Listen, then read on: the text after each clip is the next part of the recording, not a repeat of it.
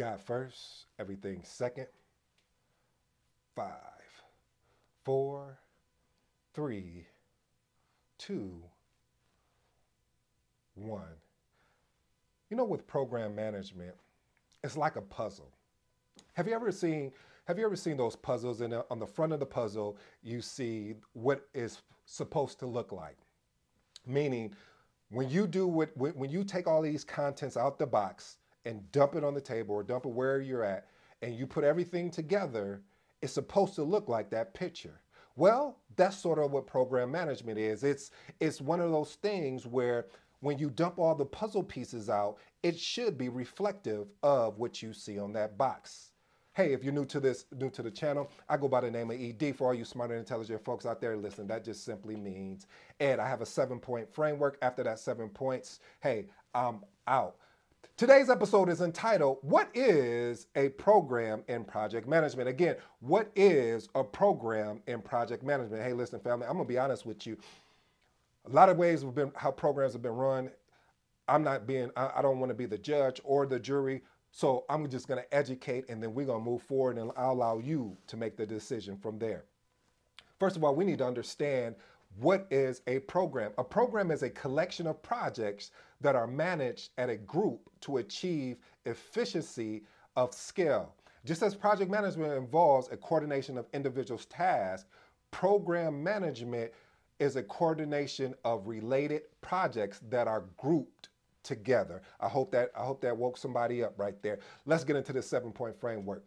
Point number 1, role of the program manager. Hey, just like I told you, just like how that puzzle on the box that you would see when you dump all of those pieces out, and then when you finally put all the pieces together and you look, the picture of the box should be a reflection of what you put together as those pieces. Well, that's the same thing as a program manager. A program manager plans and designs how the projects are going to fit together to achieve the desired outcomes of the organization. Point number 2, strategic harmony. Let me see if I can get my harmony. Hey, I'm trying. It's last time it was a flat line, so I'm gonna keep working on it, family. Just give me grace. But honestly, just as an architect assures that every puzzle piece fits seamlessly to reveal the complete image, a program aligns with multiple projects to achieve a strategic objective and with perfect harmony. Okay, that was the last one, I promise. No, I don't. All right, point number 3, complex arrangements. Listen, there are so many complexities when being in a program. There's stakeholders. There's the need among the project. There's the need among people outside of the project. There's the need among equipment, software. Basically, what it is that a program manager really takes upon themselves to coordinate all the resources within the program to ensure that the program can be stable enough and effective enough that you can have the success that's required. Let's move on to point number 4. Resource allocation. Again, shout out to PMI. I'm raising my hand again. I'm telling you, we need to put this in the iron triangle. It's just my suggestion, just my thoughts, right or wrong, but this is just what I'm thinking at the time. But seriously, it's about arranging the pieces efficiently.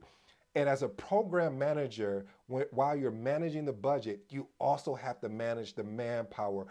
We have to understand the difference of knowing when we need to engage resources and when we don't. Because I've seen it a lot of times within programs where these resources are just sitting around and they're not needed right now. And then what happens is that when we do need them, another priority has come up. Instead of saying, hey, we're going to need you in phase 2.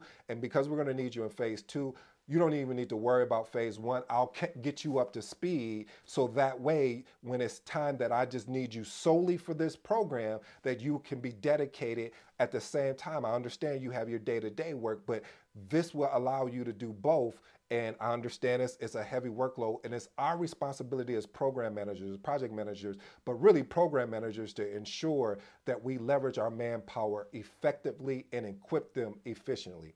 Let's move on to point number 5, risk. Okay, you didn't like that? Risk. No, risk mitigation. Hey, just listen.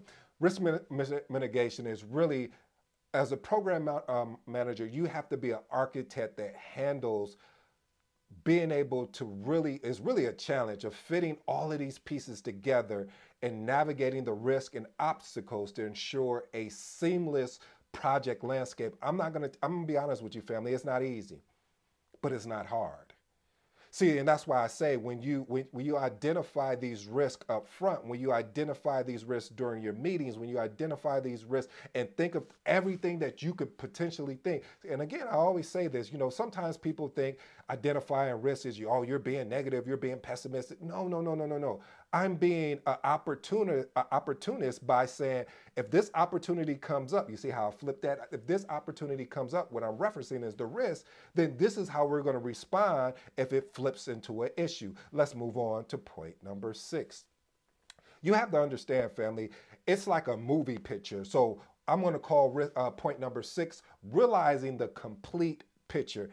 You have to be at a 30,000 foot view and be able to have the ability like you're eagle and flying in all the way down to the grass level. That's my opinion. Some may disagree with it. And the only reason why I say that is because you have to have the ability to go all the way down to understand the root of what's going on and then be able to come all the way up to a 30,000 view and articulate it in a way in which sets the project up for success by understanding the full strategic picture. So you won't understand the full strategic picture if you don't do a deep dive first and then come out of the deep dive and find out what are those nuggets, what is that information that I can articulate out in a way that allow me to help people understand how we're moving with this program strategically and aligning with the company's goal and vision. Point number 7. One thing is about as a program manager, you have to have governance. And governance is really, I call it systems and processes and systems. You know, I know a lot of people don't like systems and processes. They like to go all willy-nilly. But listen, family, systems and processes is going to save you a lot of headache. When you are documenting, you know the slogan here, documentation beats conversation. So having governance, having structure, having guidelines ensures that you will have success in your project. Let's move on to point number 8, continuous refinement. You know, one of the things I love regarding program management is the continuously looking at ways to improve process, to improve product coordination, to enhance an overall performance. You know, it's frustrating when you know that this is not working and you keep pushing and pushing and like, well, and they're like, well, no, we're going to do it this way. Or if you really want to get under my skin, just tell me 30 ways of how it's not going to work, why it won't work, instead of saying, let me find a couple that will work. You'll hear that a lot, especially in the program management space. Everyone would tell you, the majority would tell you the reason why something won't work, but they can't give you one or two why they can work. So having the ability to shift the mindset of the team, having the ability to shift the mindset of the organization is key, because if you're unable to shift the mindset, you will have team members who are disgruntled. You will have team members, or I should say stakeholders, who are disgruntled. You have stakeholders that are not engaged because of the fact that you are not empowering them. That is your job as a program manager, to empower them, to show them the bigger picture, and then take the bigger picture and condense it down into small bite sizes so they can understand where you're at, where you plan to go, and what's the end goal. I hope you enjoyed today's episode. I'm your boy AD. Until next time, you know my motto. I'm out.